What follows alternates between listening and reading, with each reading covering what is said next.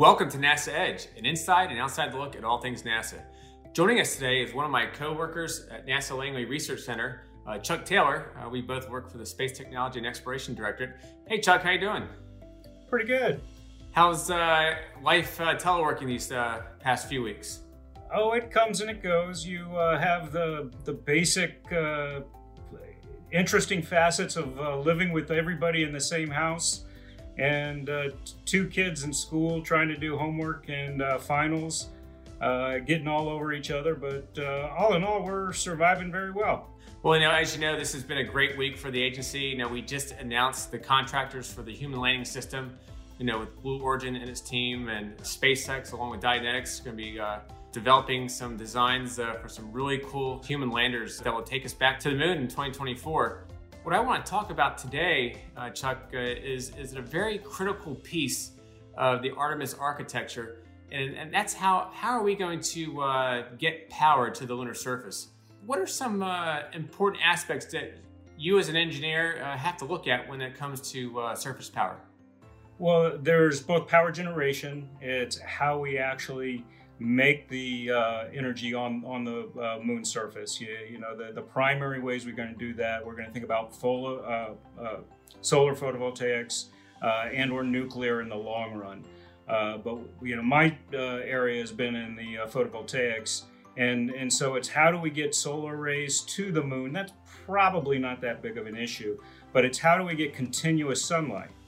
We're trying to get to the south pole of the moon basically to ensure that we have as much sunlight all year round. But even with that, there are certain difficulties. You have terrain masking where hills and outcrops will block your sunlight. You have variation of the seasons, believe it or not, at the South Pole, where you won't even get the same angle of incidence year round. And so we have to overcome that by putting solar arrays on large masts. If you think about it terrestrially, we typically angle the solar arrays. They sit right close to the ground, and they may be rotated 45 degrees. But because the sun angle will be so low, think of exactly where the sun sits at sunrise or sunset, only that's all year round. So we have to elevate our arrays on masts in order to capture that sunlight. So in order to capture that sunlight in the South Polar region, what are we looking at in terms of height-wise for these solar power towers? Well, there are two issues. One is we really aren't quite certain what the final answer will be. We don't have enough data on the topography on the lunar surface as to what we're going to face when we land. So we're planning on a mast that we deploy, that we bring with us on the lander, and then we set to the side, and we actually deploy a mast upwards of 10 meters high. That's roughly a 3-story building. That's incredible, and that probably provides another challenge for your team in terms of what kind of structures you're going to use for these solar power towers. Are you using metals, using composites? Because the more mass you take up, the more expensive it is. You took the words out of my mouth. We're always looking to lightweight these structures. We're a little bit blessed with the moon in terms of the fact that we obviously only have 1/6 the gravity, but then you don't have a real atmosphere, so you don't have wind. If you can imagine how a structure might sway, a tree sways with the wind. When you have something very tall that's heavy at the top with your solar array, you have to worry about bending. We still might have some vibrational input from a rover or something else, but we really have a fairly benign environment in order to work with, and so we're trying to lightweight the structure wherever possible. And if you think about this, as we have the first woman who's going to be landing on the lunar surface by 2024, are we expecting that the astronauts will be deploying these solar power towers, or are we going to do this robotically? We're really hoping to do it robotically, Chris. You don't know exactly when and how the astronauts will be there for a longer period of time than the first missions we have. For those very first missions, the solar arrays will probably be attached to the lander. They won't go anywhere else. But as we go to the sustainment period, the 2028 timeframe, you're going to see a need for power that's going to far outstrip the ability of astronauts to go around and put up these towers. And so we hope to provide power before astronauts come, just so they have power for their habitat. for everything that goes along with keeping their atmosphere safe. All of that requires power. So we are planning in our development to make the masts and the deployability, the retractability of these solar arrays completely autonomous, so that we can have them in situ before astronauts need them. So with regards to the lunar surface, what kind of power are we talking about? Here on Earth, we use a certain amount of power per day. Usually it's kilowatt hours we're looking at for our homes. What kind of power levels are we looking at for on the lunar surface? We're trying to make it modular, first off, because we don't have a good accounting as of right now for that sustainment period. In prior studies, we've used round numbers of like 40 kilowatts as our total need. But what we're doing right now for our development is trying to put 10 kilowatts on the 10-meter mast. Our slogan was 10 kilowatts in a box. And the idea was to make it so that it was packageable, easily transportable. You could put it on the lander for landing, for getting it to the surface. You can take it off, put it on a rover. The rover can take it wherever we're going to set up. And that if we make it modular, then we can connect multiple masts with multiple array panels together to get you whatever that end goal of power is for the habitats, the ISRU, the fuel storage. There are multiple needs for a complete sustainment period where you're talking about year-round living on the surface of the moon. It's not just a light switch. You have a lot of different things that require power. We talk about the idea of sustainable exploration, and you bring up a good point. By 2028 and beyond, we want to have sustainability on the lunar surface. So, and I guess I would think another key issue that you're looking at is supposedly you have multiple power towers set up on the lunar surface. What about power transmission? Getting that energy from the power tower to a certain waypoint or location, or maybe it's a habitat module, or if it's a rover. Talk a little bit about power transmission. You actually hit the nail on the head. To a certain extent, the power generation is one of our easier problems. Solar arrays are ubiquitous on Earth. We've actually had them on rovers on the moon. We don't foresee an issue with the actual solar cells and the generation of power as being an issue. We've been talking about the mast and the structural element and the autonomy being the extra issue associated with power generation. But that's only the beginning, because then we have to store energy, think of your batteries, and you have to transmit it where it's needed. And those two issues in many ways are a lot harder.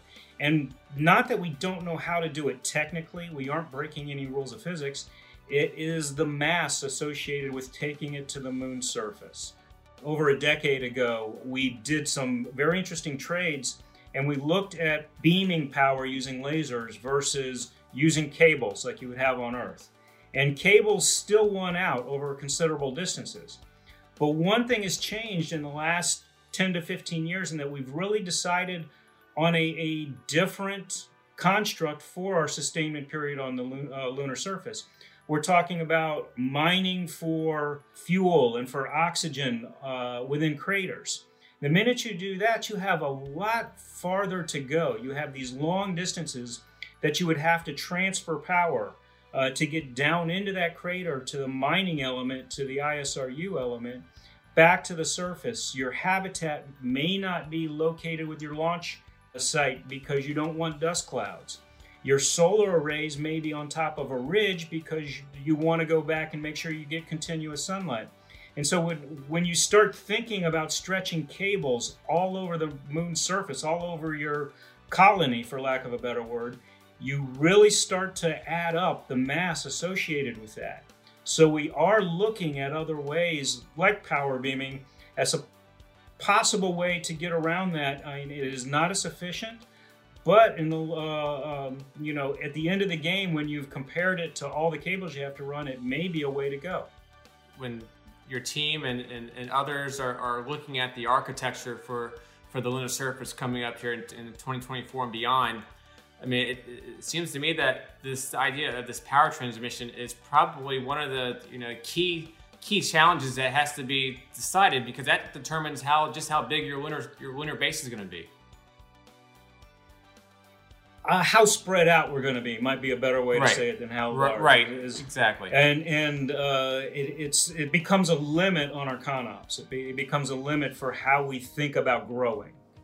And so it definitely is something we have to sort out quickly.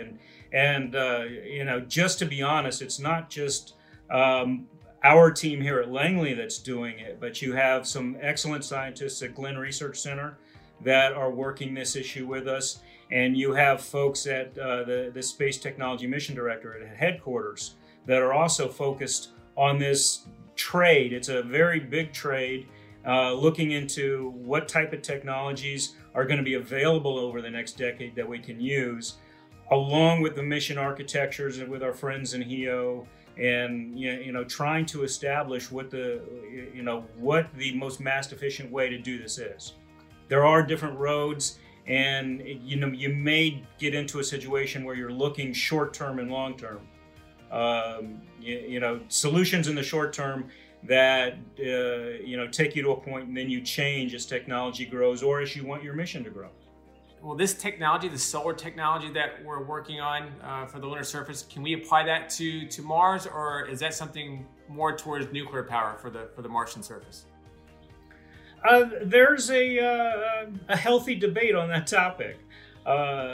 Personally, and it's my opinion, is that you can get a lot out of photovoltaics and solar arrays. We've done some serious work looking at what it would take to do that on Mars. You have two big problems on Mars that you don't have on the moon. One is a day-night cycle. And the other one is just how far away you are. You only get about 50% of the flux, a little bit less than 50% of the solar energy at Mars that you get in near Earth orbit. And so you cut your power generation capability in half right there. Then you have dust storms that you have an atmosphere to go through, and you have a day-night cycle, which means energy storage becomes much more important on Mars than at the south pole of the moon. If we can get near continuous coverage at the south pole by those mast extensions, we don't have as much need for the storage.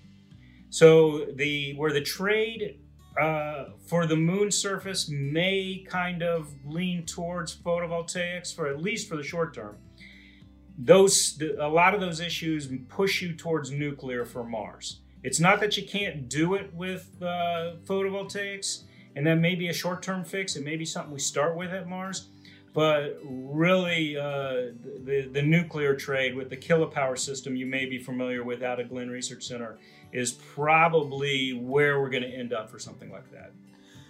Well, Chuck, we sure do appreciate the fact that you're working on this issue. It's always good to see great engineers and great minds working on surface power, and that's, like I said, we said at the start of this segment, that it's an important issue and it's an important challenge that we have to tackle. So, Chuck, thank you so much for joining us on NE at Home, and please stay safe, my friend, and we'll see you back in the office as soon as we can. God willing and the creek don't rise.